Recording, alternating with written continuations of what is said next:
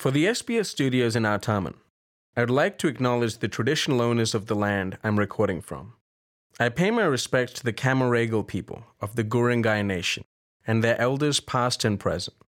I also acknowledge the traditional owners from all Aboriginal and Torres Strait Islander lands you are listening from.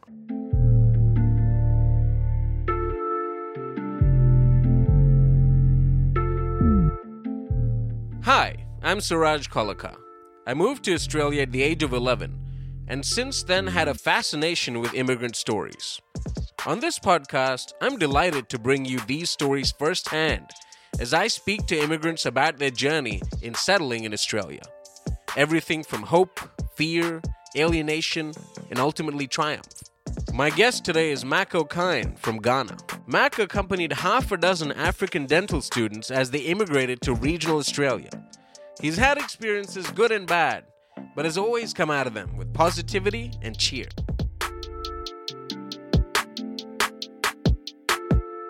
So what I would like to do is start with childhood. So take me to Mack's childhood. I grew up on a cocoa farm. Right. My father was a cocoa farmer. Right. But because the cocoa farm doesn't have any educational facilities, and when I was about 5, I have to start boarding school, which means I was going to live in a boarding school with relatives. Yeah. Actually, Yeah. I mean, it's a different system here. Yeah. But your parents actually look after your relatives look after you. Right. Right. And things like that. And I went there. I went from there to a middle school. Yeah. Which by then my parents decided they've had enough. There was a lot of disease with the cocoa. Right. Right. So they have to move from the cocoa farm. And how old were you then, roughly? Yeah, about 9. 9 years old, yeah. Yeah. They started a tomato farm. Right. In a different district completely. I lived with them until I was ready to go to middle school. Yeah. Through my middle school and then my secondary school, I had a scholarship with the Cocoa Marketing Board. Ah, nice. And I moved to a boarding school. Right. From there, I went to university. What was boarding school like? Oh, it's a typical English style of things, punishments and all those. Very strict? Yeah, very strict. You had to yeah. obey. But of course, we had some tricks. Right, yeah. Which we play. When we all supposed to be going to bed, Yeah. we normally stay alive and sneak to go to the movies. And it was a very tricky type of experience. Yeah, you couldn't afford to get caught. You would get punished. No. Yeah, you get even suspended. Okay. Or this, and you can't get caught. And we're not allowed to cook in our rooms. Right. In the boarding school, we're not allowed. But the food wasn't enough. So what we used to do is we cook in our room. Yeah. And we be eating, and then the housemaster. Yeah. We come around checking, and you have your food in your mouth. Trying not to chew. No, you pretend to be asleep. Pretending to be asleep halfway through the meal. In a boarding school, we used to sneak to go to the movies. Yeah. But we make our bed. Our pillows look like somebody lying in it. You'd put the pillows over the blanket, like in the movies. It looks as if there's somebody in the bed, so that when the housemaster comes, by then in Ghana, education, university education is free. Actually, all along from primary school to university in Ghana, education was free. Oh, wonderful. What did you study at university? When I went to university, chemical technology. Chemical technology. Awesome. But it was in my second year in chemical technology that I saw an advertisement for dentistry. Right. Offered by the Ghana government. Okay. And I took the offer. I didn't know anything about dentistry. So you saw an ad for dentistry and you went, that sounds good. Scholarship, yeah. Yeah. And so I decided to, because I didn't like chemical technology. Yeah. All that you have is just machines working around you, with all the noises and everything. Yeah. And I thought I didn't like it, so I switched to to dentistry. Right. I applied for a scholarship, and I have it. Where will I go? I have the choice to go to Britain, right, or Australia. Okay. But I decided to. The British system starts in October, and the Ghana system starts. The Australian system starts in January. Right. And I want to leave the country as quickly as I can. Because of the political climate? Yeah, climate. So I decided to offer to come to Australia. Right. And there that you is go. what happened. And so the timing of the schedule, so the how quickly you can get out was the main factor in deciding Australia? Main factor. Right. And how old were you then? I was about 19. 19 when you came to Australia? Yeah. And so you were studying for studying dentistry, is that right? Yes. Mm-hmm. Okay. And what was that like? What idea of Australia did you have before coming to Australia? Yeah, I had a little bit, just a tiny bit. Yeah. It was a week before I left Ghana. Yeah. It was a week before I left Ghana. Yeah. That a friend of mine, Cyril Brown, told me that, do you know that Australia is a convict country? Before that, you had no idea. No, I had got no idea. They never taught us in schools. Right. Or anything. How did that make you feel? Oh, I mean, just like maybe take the experience. Okay. You were excited about the experience. Yeah, I just wanted to. And also, Australia is so far away that, I can just be left alone. Yeah. Oh, okay. Yeah. Yeah, I don't have to worry about going back to Ghana for holidays and things like that. It just because it's so far away. Yeah. And so I decided to come to Australia. Okay. So at the time, you knew very little about Australia. You didn't know. I knew just a tiny. Apart from what the guy my friend told me. Yeah. I didn't have the slightest idea about what the country is all about. Wow. So then take me to your first day in Australia. You land in Australia? I landed in Australia on I think the 9th of February, 1971. Right. In which city? Brisbane. Brisbane, yeah. 7 other Ghanaians. Right. On the same scholarship. Okay. All dentistry scholarships. Yeah, all dentistry scholarships. We were made by officials at the airport, taken to lunch at the Irish Club. Right. By then, the Irish Club was in the middle of the city. Right. And we have our lunch there. It was very pleasant. So that was a very good start to the experience of Australia. Very good first day. Mm-hmm. And then... what was it like seeing the people and the buildings and everything, the whole place being different? Everything is not much different, but in the afternoon we went to Townsville as a group, And one thing, the impression we had then, one of my team, he said, I've never seen an overseas like this before. It was more like a village. You thought Townsville felt like a village? Because they have a mind of Rome or London or something like that, Right, right. But seeing Townsville was just... But he said, "Oh, look, I've never seen an overseas like this before." Oh, yeah, because the videos we see of overseas in movies, it's all London and Hollywood. And everything. But Australia was... the Townsville. Yeah, the Townsville houses were just like cottages and things like that, we were so much surprised.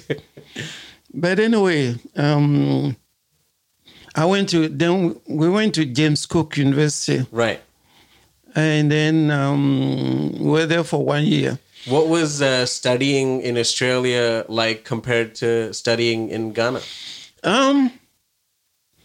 It's okay, but except it was a little bit more concentrated than in Ghana.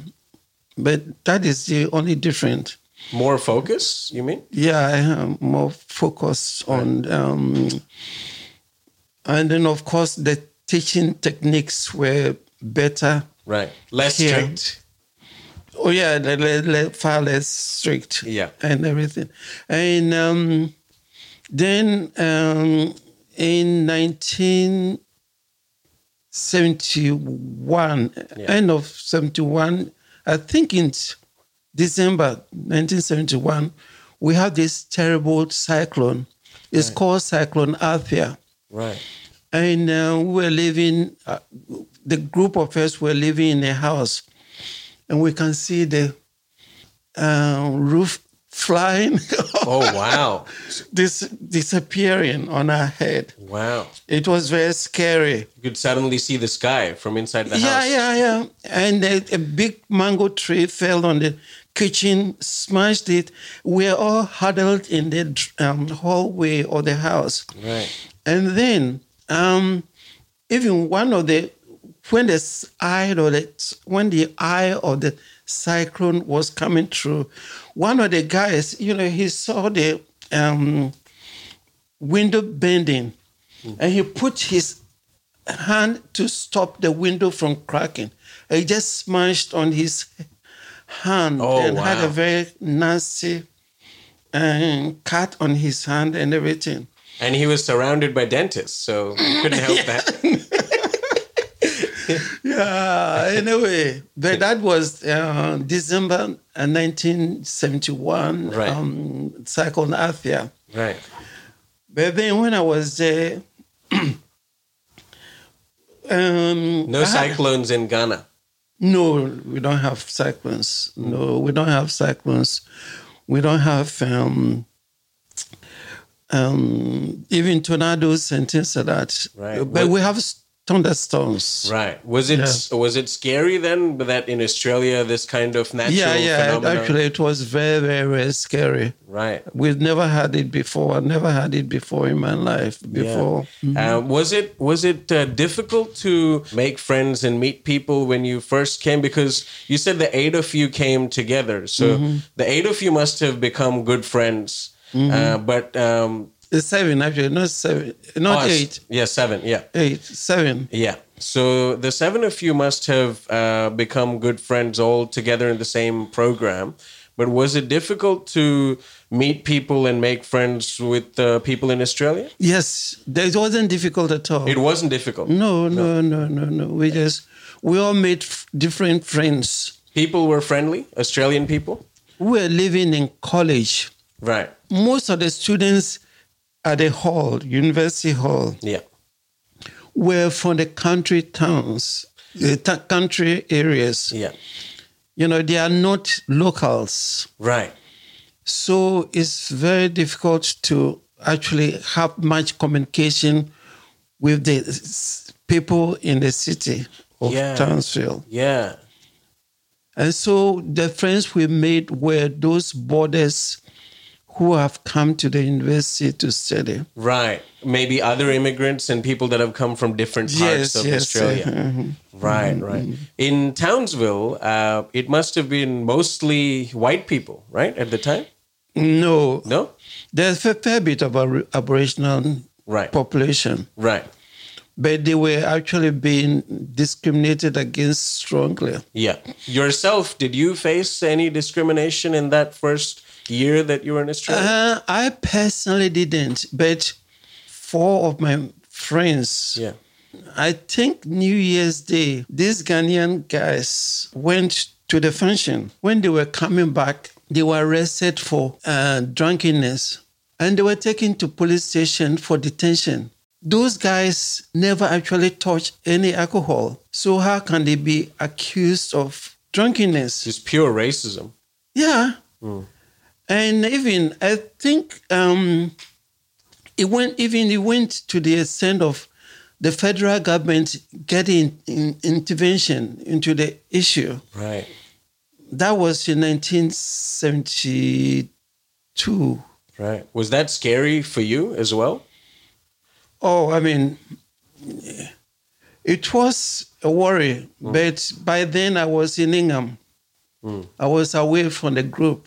Right. But I know that those guys never touched alcohol. Yeah. And so how they can be arrested in the middle of the,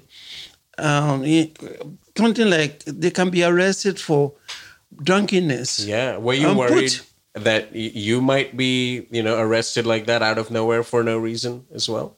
Not exactly, but because it became a national issue. I think the Australian federal government apologized for those children. Right. For those students. Okay. Who were falsely accused. accused. Yeah. I've forgotten the name of the senator who brought up about the issue to federal parliament. Right. I can't remember, Millman or something. I've forgotten his name. That's okay. Now. Yeah. But I guess it's good that it became a bigger story as well. Yeah, it did. Because oftentimes this kind of stuff can happen and then just get swept under the rug. No. Yeah. And then there's another incident, which was about 2 years later. Yeah. 2 Ghanaian guys, but they went to Indropili Hotel. They were refused drinks because the hotel said they were not serving blacks in that hotel. Wow. That is Indropili here. Yeah, just here. Yeah. Wow. And it became a big issue too. Yeah. The excuse they were saying is that those guys were drunk, but they were not. And it went into the newspapers here too. And Joe Biaka Peterson, if you heard his name before, he came in and said he believes what the hotel was saying, that those guys were drunk and misbehaving, which was completely false. So those are the type of difficulties that existed then. Yeah. So it must have been quite stressful, I guess, for you, just trying to think about it from your shoes, to be in that situation where this is early 1970s Australia, right? And you would see this kind of discrimination happening around you. What was your thought process? You said just focus on work and focus on the friends you have around you? Yeah, actually, I would say so, because I can say the reason why I keep on appreciating the Australian society was because there are a lot of good people. There are a lot of good people. And when I finished with my training, I went back to Ghana. But by then, I've made a lot of good friends here. Right. And when I went to Ghana, I felt like isolated because I've cemented myself in Australia. You had made a home base in Australia? Yeah. How old were you when you went back to Ghana? I was about 29. 29. Yeah, about that time. And when you went there, it was very isolating? I mean, most of my friends have traveled and things like that. But But when I was here, I met a family friend. Yeah. I met some friends here in Brisbane. And they were very good. I established personal relationship with them very, very strongly. Yeah. Right now to this day as I'm talking to you. And there were some of the inspirations why I decided to come back to Australia. Ah, awesome. Yeah, because I was going to say, so how long did you spend in Ghana when you went back? Oh, about 8 months or so. Right. And then you, at that stage when you went back, there wasn't necessarily a definite plan of coming back to Australia. Is that right? No, I didn't have. But then I can remember the experiences I had, the good times I had. Yeah. With those families and things like that. Yeah. And so that inspired me to come back. And of course, when I was there and I didn't like the conditions in Ghana, I just rang the director of dental services, who have known me because I worked here for a year before I left. Yeah. And so I rang him from Ghana and asked him whether he's got a job for me here. And he said, yes, I've got 3 places for you to come to if you want to. Right. Wonderful. And that must have been exciting to know that you can come back. Yeah, I know. Excellent. And so what was it like then coming back to Australia a second time? Oh, second time it was less...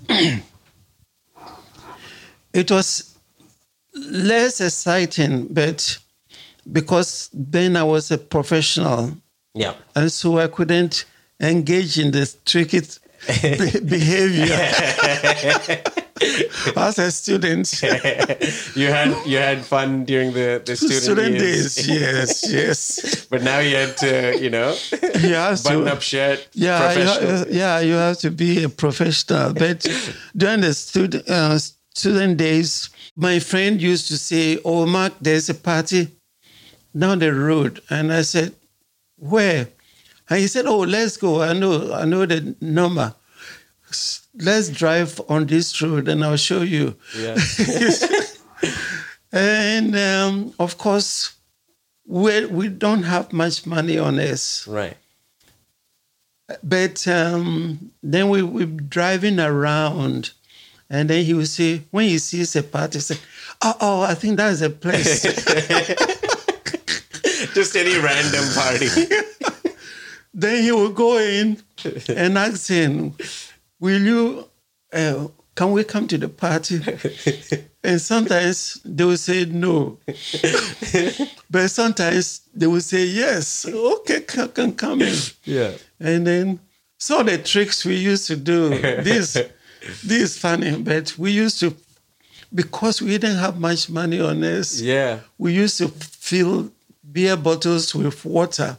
Right. And then go in and put it in the fridge and then take some.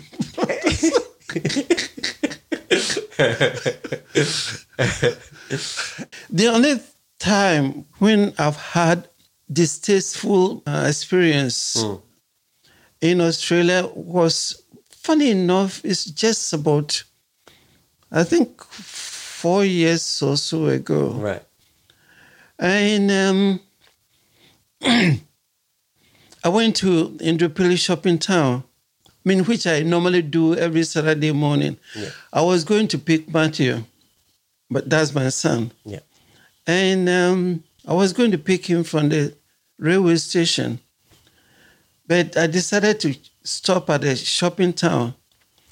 And then these 3 cops all of a sudden surrounded me.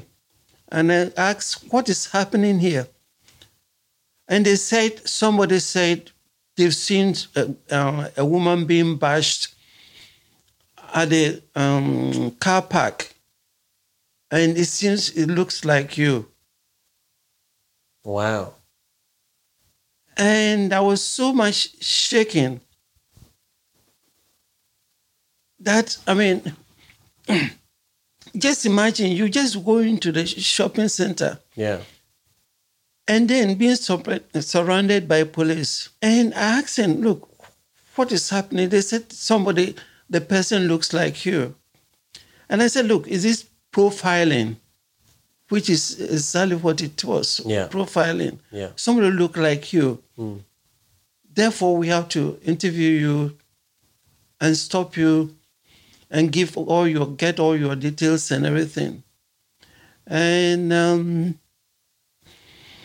I took it very, very offensive that I've lived in this country for so many years, and yet still somebody will be profiling me. Yeah. So, of course, I have to take action, and reported it to the force. Yeah. But, of course, I've had some good experiences with police as well. Of course, yeah. Like, I can remember when, in 1978, I was driving. By then, I was working in Gympie as a dentist. Mm. And I was driving in the valley, Fortitude Valley, And this police stopped me. And of course, I have to stop. Yeah. And then came to my side and said, what is your identity? What have you got and everything? Mm. And I said, I'm a dentist working at Gympie Hospital. Mm. He said, what proof have you got? And luckily enough, I had an envelope addressed to me, and I showed to you. That is the only thing I've got right now, apart from my license. Yeah. And he said, oh, you are a doctor at Gympie? And I said, yes. And he said, okay, the reason why I stopped you is because you haven't got your headlights on. Right. And so just be careful when you are driving in the city, coming from the country. No, so he was, he just said, oh, look, the reason why I stopped you because you haven't got your headlights on. Yeah. So just turn on your headlights. Yeah. And make sure that you have your lights on when you are in the city. Yeah, yeah. So, some police are not just all vindictive, but some are very nice and okay as well. Absolutely, yeah. I've found that as well, Mm-hmm. In fact, I was driving back from somewhere and my lights they had broken while driving. The bulbs had stopped working.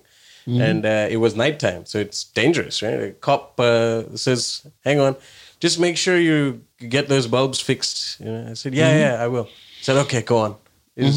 Friendly, nice, yeah. So it's a few that are more discriminatory that give the bad name. Yeah. Mm-hmm. Yeah. Mm-hmm.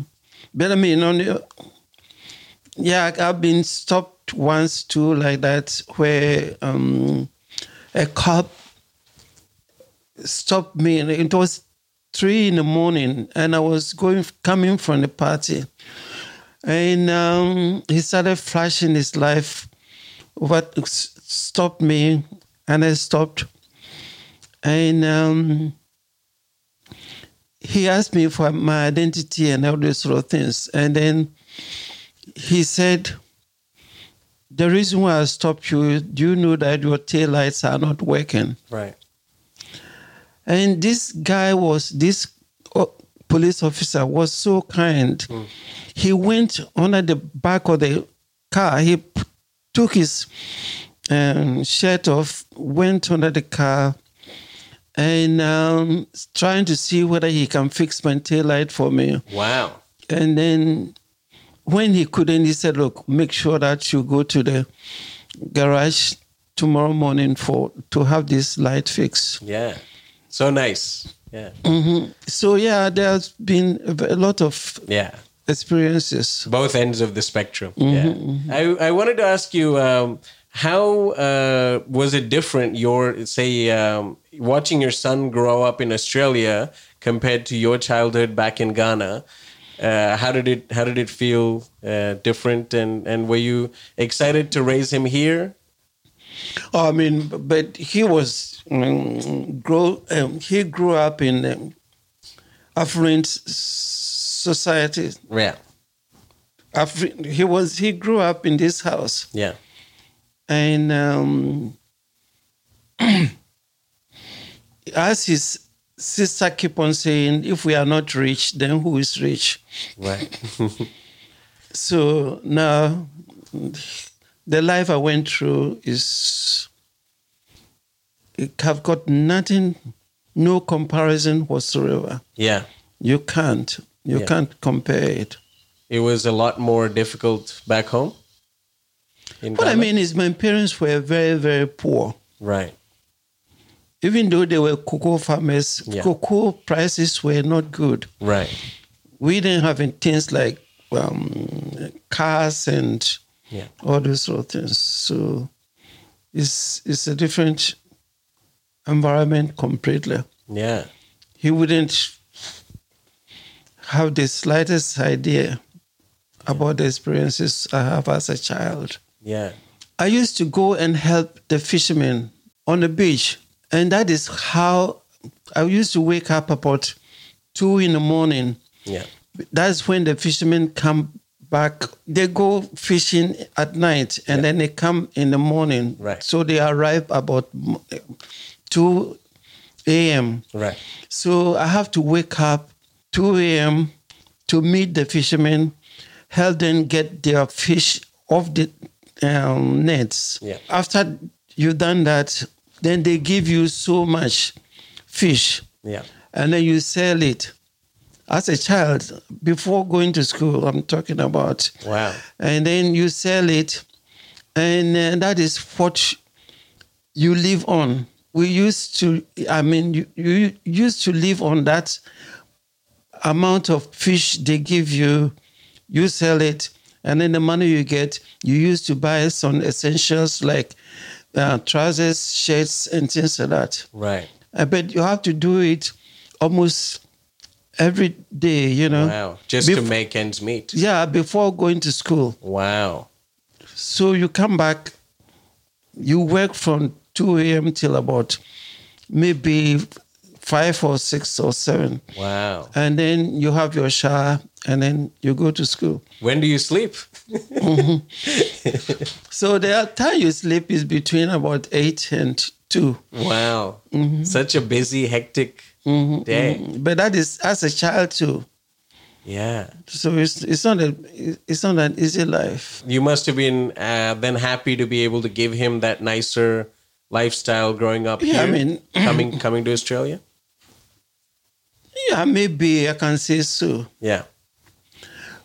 But maybe if he were to be born in Ghana too, with my status, yes, he would have a better life than what I did as a child. Right. Nice. How do you think would you have been? Would it have been easier, more difficult to raise a child in Ghana than here?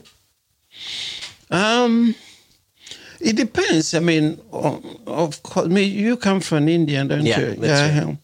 You have more like, there's more like a class society. Right, yeah.